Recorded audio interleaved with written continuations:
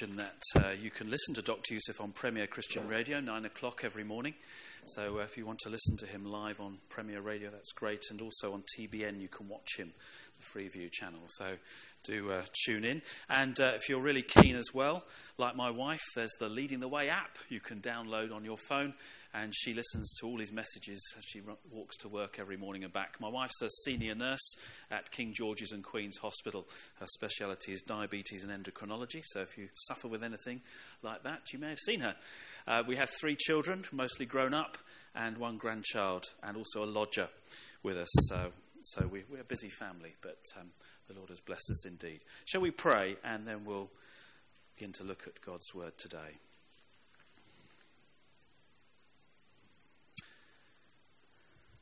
Father, we pray you'd speak to us now by your Holy Spirit. As we prayed, come, Lord Jesus, pour out your Spirit today. So, Lord, open our eyes so that we see, open our ears so that we hear, and, Lord, open our minds to understand and our hearts to respond to your living word. In Jesus' name, amen. So please have your Bibles. If you have Bibles, have them open at Matthew 24. I will be moving around the scriptures as well. I like to reference other parts of the Bible just so that we have a good view of what is being said. I'd like to begin in chapter 23, actually. Here we have Jesus fiercely rebuking the teachers of the law and the Pharisees. And you have the 7 woes, it's entitled. The very end of that chapter, so verse 39, Jesus says to them, "For I tell you, you will not see me again until you say, 'Blessed is he who comes in the name of the Lord.'" Where else are those words shouted? There's a question. Where else do you hear those words shouted? Not quite. Prior to that. Yeah. Into Jerusalem. Yes, the triumphal entry. So look back at chapter 21 and verse 9.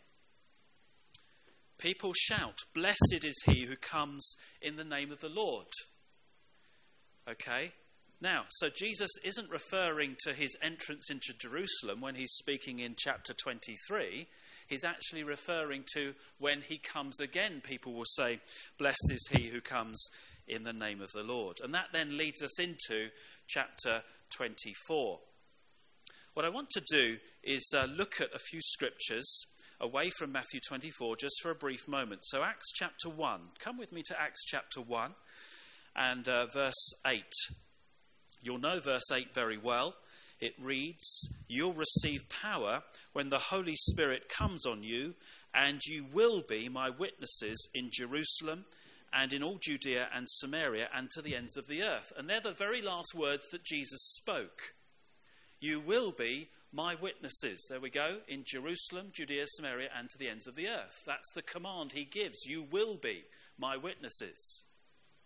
And then it says, after he said this, Acts chapter 1 verse 9, he was taken up before their very eyes, and a cloud hid him from their sight. They were looking intently up into the sky as he was going, when suddenly 2 men dressed in white stood beside them. "Men of Galilee," they said, "why do you stand here looking into the sky?" And here's my point. "This same Jesus who has been taken from you into heaven will come back in the same way you've seen him go into heaven." There's an angelic promise. This same Jesus who was taken from you into heaven will come back in the same way you've seen him go into heaven. That is an angelic promise that is yet to be fulfilled. In Revelation 22, I'm not going to turn to it, Jesus says 3 times, "I'm coming soon. I'm coming soon. Yes, I'm coming soon." He says that in Revelation 22. It will happen. It will happen. And it will happen in his timing. Hebrews chapter 9 and verse 28, just one more reference here. Hebrews 9 verse 28 says, Christ was sacrificed once to take away the sins of many people, and he will appear a second time. He will appear a second time, not to bear sin, but to bring salvation to those who are waiting for him. Jesus will come back. He is coming back, whether we're ready or not. And in my household with my grandson, we play hide and seek. And you count to a certain number, usually 10, and then you say, ready or not, here I come. Well, it's the same with Jesus. He is coming back, whether we're ready or not. He is going to be coming back. He will appear to bring full salvation to those who are waiting for him. Let's go back to Matthew 24. The problem is today that many people are unprepared. Many people live in ignorance to what is going to happen. So Matthew 24, I just want to read on a bit, verse 37, talks about the days of Noah. As it was in the days of Noah, so it will be at the coming of the Son of Man. For in the days before the flood, people were eating and drinking, marrying and giving in marriage, up to the day Noah entered the ark. And they knew nothing about what would happen until the flood came and took them all away. That is how it will be at the coming of the Son of Man. People know nothing today unless they've turned to Christ. They are unprepared, they are ignorant, and they will be swept away, just like in the days of Noah. And some in those days ridiculed Noah for building an ark. They thought he was ludicrous. It says in 2 Peter 3 that some will come saying, where is his coming that he promised? Where is he today? Some will be like that towards us. But many live in ignorance and unprepared for what will happen. So going back to Matthew 24, verse 1, how is this revelation triggered? You know, what Jesus says here. Well, it's by the disciples admiring the temple buildings in verses 1 to 2. Jesus left the temple and was walking away when his disciples came up to him to call his attention to its buildings. Do you see all these things, he asked? I tell you the truth, not one stone here will be left on another. Every one will be thrown down. And then later, the disciples come to him privately on the Mount of Olives, and they ask him, when will this happen, and what will be the sign of your coming and of the end of the age? So that sort of sets the scene for what Jesus says next. Now, Jesus' statement about the temple's destruction undoubtedly surprised the disciples. You know, this was unthinkable for a devout Jew, as it would be for us to imagine the destruction of Buckingham Palace or the Houses of Parliament or St. Paul's Cathedral, magnificent buildings as they are, but only much more so here because the temple signified 1,000 years of God's dealings with Israel. Such a magnificent building, says Jesus, will be demolished completely one day. And we know that in AD 70 it was demolished by the Romans. We know that for sure. I was very privileged to serve in Haiti a year after the earthquake took place. I was a chaplain with Samaritan's Purse, ministering in the cholera clinics, ministering in the communities, sharing the gospel and praying for people. And there in Haiti after the earthquake, the National Palace in Port-au-Prince was completely destroyed just through that earthquake. And it gives you an idea of the power just there of nature, God in command of nature, but the power of nature demolishing that building. And the same will happen, says Jesus, to all these buildings, these magnificent buildings. And so what he says next is like the weather forecast. Jesus forecasts what to expect. And much of this we read today, we think, well, that's happening now, surely. And it very much is. We've had so many apocalyptic movies, haven't we, in recent times as well, trying to depict what will happen at the end times. It seems to be the current sort of flavour. But Jesus gives us signs. And signs are a way of communication, aren't they? So you've got road signs, for instance. They tell us something. Quite often they're warning signs, the triangles. They're warning us of something. And Jesus details climatic things that will happen to signify his imminent return. They're like warnings of what's going to happen. In verse 8, it's likened to a woman. You'll identify with this woman. It's likened to a woman in the early stages of child labour, signalling that the baby is coming, but not indicating how long the painful wait will be. Okay, we know Christ is coming. We're not sure how long it's going to be until he does come.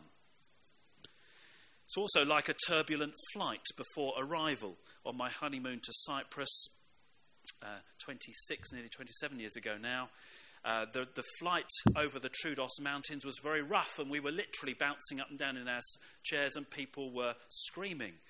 It was turbulent, and then we touched down, and that was it. We'd arrived. And it's almost like that now in the world. We're going through turbulent times before the arrival of Christ again.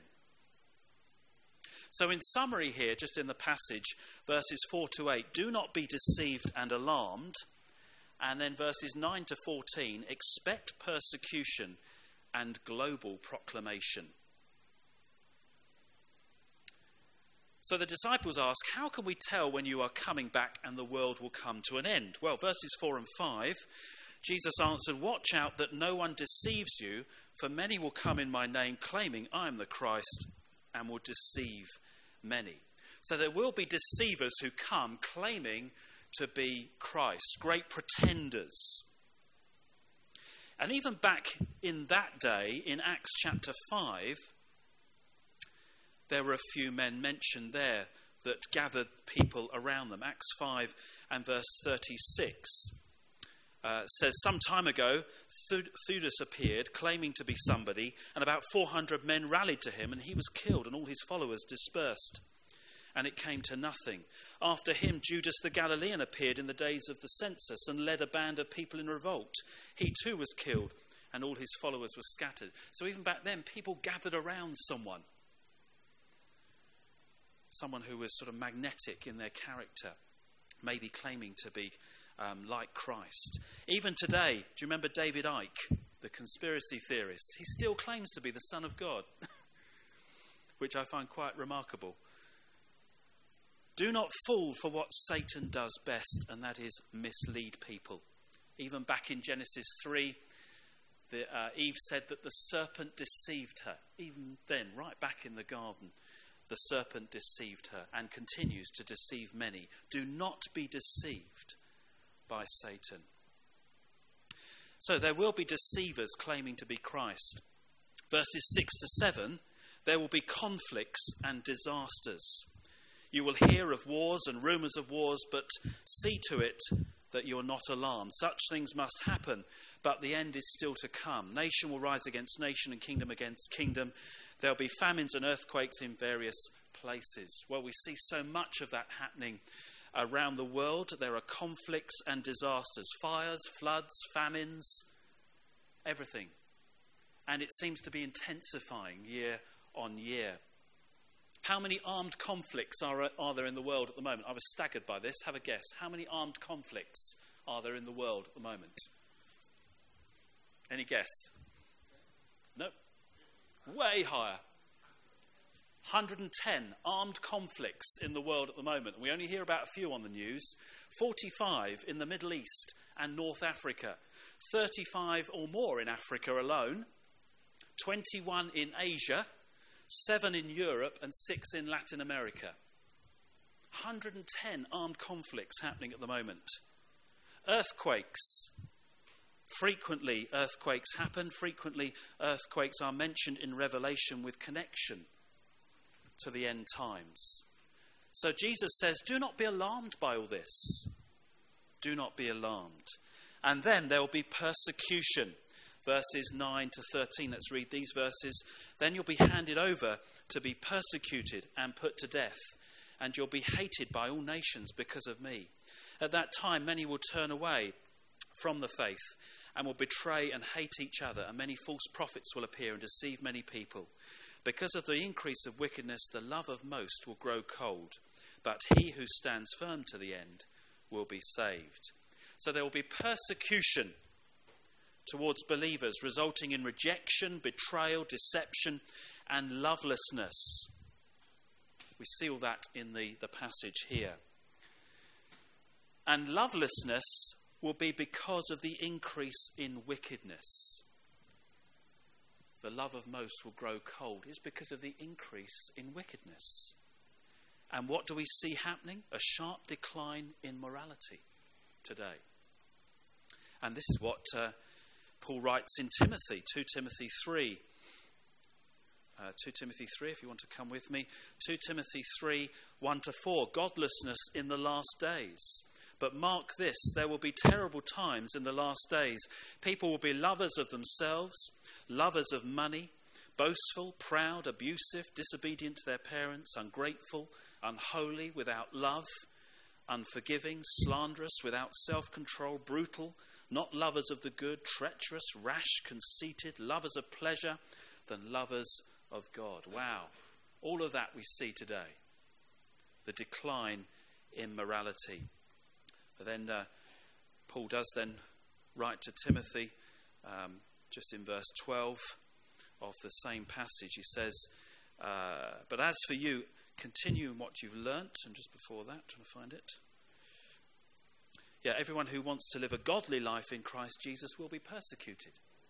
If you're living that godly life in Christ Jesus, you will be persecuted. And we know that light and truth opposes and exposes darkness and lies. And that's why people are persecuted believers all around the world. Just reading Open Doors, for instance. You can be praying for believers who are facing severe persecution around the world. It's a daily reality. So these terrors and torments precede his second coming. But Jesus says, stand firm to the end. Stand firm to the end. Do not be shaken, in other words, by all of this. And then verse 14. This gospel of the kingdom will be preached in the whole world as a testimony to all nations. And then the end will come. Well, leading the way is part of that. Leading the way is part of proclaiming the gospel to all nations. Across the radio and television channels, in person, through these little devices that I showed you earlier. There will be global proclamation, and then the end will come. And only when the church has completed its worldwide duty of preaching the gospel to all nations, Gentiles included, will Jesus come. So let's not be ashamed of the gospel. Do not be ashamed of the gospel. So Jesus says, just summing up here in these verses, do not be deceived, do not be alarmed, do not be shaken, do not be ashamed of the gospel.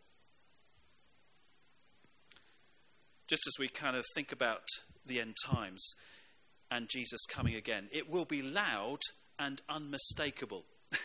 It will be loud and unmistakable. 1 Thessalonians 4 verse 16 says this. For the Lord himself will come down from heaven with a loud command, with the voice of the archangel and with the trumpet call of God, and the dead in Christ will rise first. After that, we who are still alive and are left will be caught up together with them in the clouds to meet the Lord in the air, which frightens me somewhat because I'm not great with heights. But anyway, we're going to meet the Lord in the air, and I'm sure we'll have the strength to do that. And so we will live with the Lord forever. Therefore, encourage each other with these words. So he will come down from heaven with a loud command and the voice of the archangel and with the trumpet call of God. It will be loud and unmistakable. Going back to Matthew chapter 24, just in verse 27, it says, and he will send his angels with a loud trumpet call, and they will gather his elect from the four winds, from one end of the heavens to the other. And it says also in verse 27, for as the lightning that comes from the east is visible even in the west, so will be the coming of the Son of Man. It will be for all to see. So what does Jesus say we should do? Well, we're to keep watch and to be ready. Verse 42 of Matthew 24. Therefore keep watch, because you do not know on that day when your Lord will come. And then also verse 44, you must be ready because the Son of Man will come at an hour when you do not expect him. And Jesus goes on in chapter 25 about the parable of the 10 virgins, the 5 who were prepared, the 5 who were unprepared. So he illustrates that in the parable. So how should we live? Okay, 4 points here, just very quickly. How should we live? We should live waiting for Jesus. That's the first point. Live waiting for Jesus with that awareness and anticipation of his glorious appearance. We should live wisely for Jesus. Live holy and godly lives as you look forward to that day. We should live working for Jesus, not sitting around gazing up at the sky, wondering when he's going to come. Yeah? The whole idea of the parable of the talents is that we put to use the talents and the gifts that we have for Jesus right now. Live working for Jesus. And finally, we should live witnessing for Jesus, showing and sharing the hope that we have with people. So there's 4 practical points to take away this morning. Live waiting for Jesus. Live wisely for Jesus, holy and godly lives. Live working for Jesus, and live witnessing for Jesus. We know that he's coming back, whether you and I are ready or not. He will be coming back. That's an angelic promise, as we saw earlier in the scriptures. The question is, are you prepared? Are you prepared for him returning? Let me just read some words that I saw the other day and thought, I must share this, because here's the warning. 2 Thessalonians 1, verses 7 to 9. When the Lord Jesus is revealed from heaven in blazing fire with his powerful angels, he will punish those who do not know God and who do not obey the gospel of our Lord Jesus. They'll be punished with everlasting destruction and shut out from the presence of the Lord and from the majesty of his power. There's the warning. Are we prepared for him coming again? Have we turned to Christ for forgiveness and peace with God and the assurance of heaven? You see, with Christ, you have endless hope. Without Christ, you have a hopeless end. With Christ, you have endless hope. Without Christ, you have a hopeless end, as I just read there in 2 Thessalonians. But Jesus is able to save completely those who come to God through him. We read that. And everyone who calls on the name of the Lord will be saved. So today, if you have not done that, call on the name of the Lord Jesus and you will be saved. And then some words for those of us who are believers, just from James, one of my favourite books of the Bible, as we close out this morning. James 5, verses 7 to 8 says, "Be patient then, brothers and sisters, until the Lord's coming. See how the farmer waits for the land to yield its valuable crop, and how patient he is for the autumn and spring rains. You too be patient and stand firm, because the Lord's coming is near." The Lord's coming is near. Let's be standing firm. Shall we pray?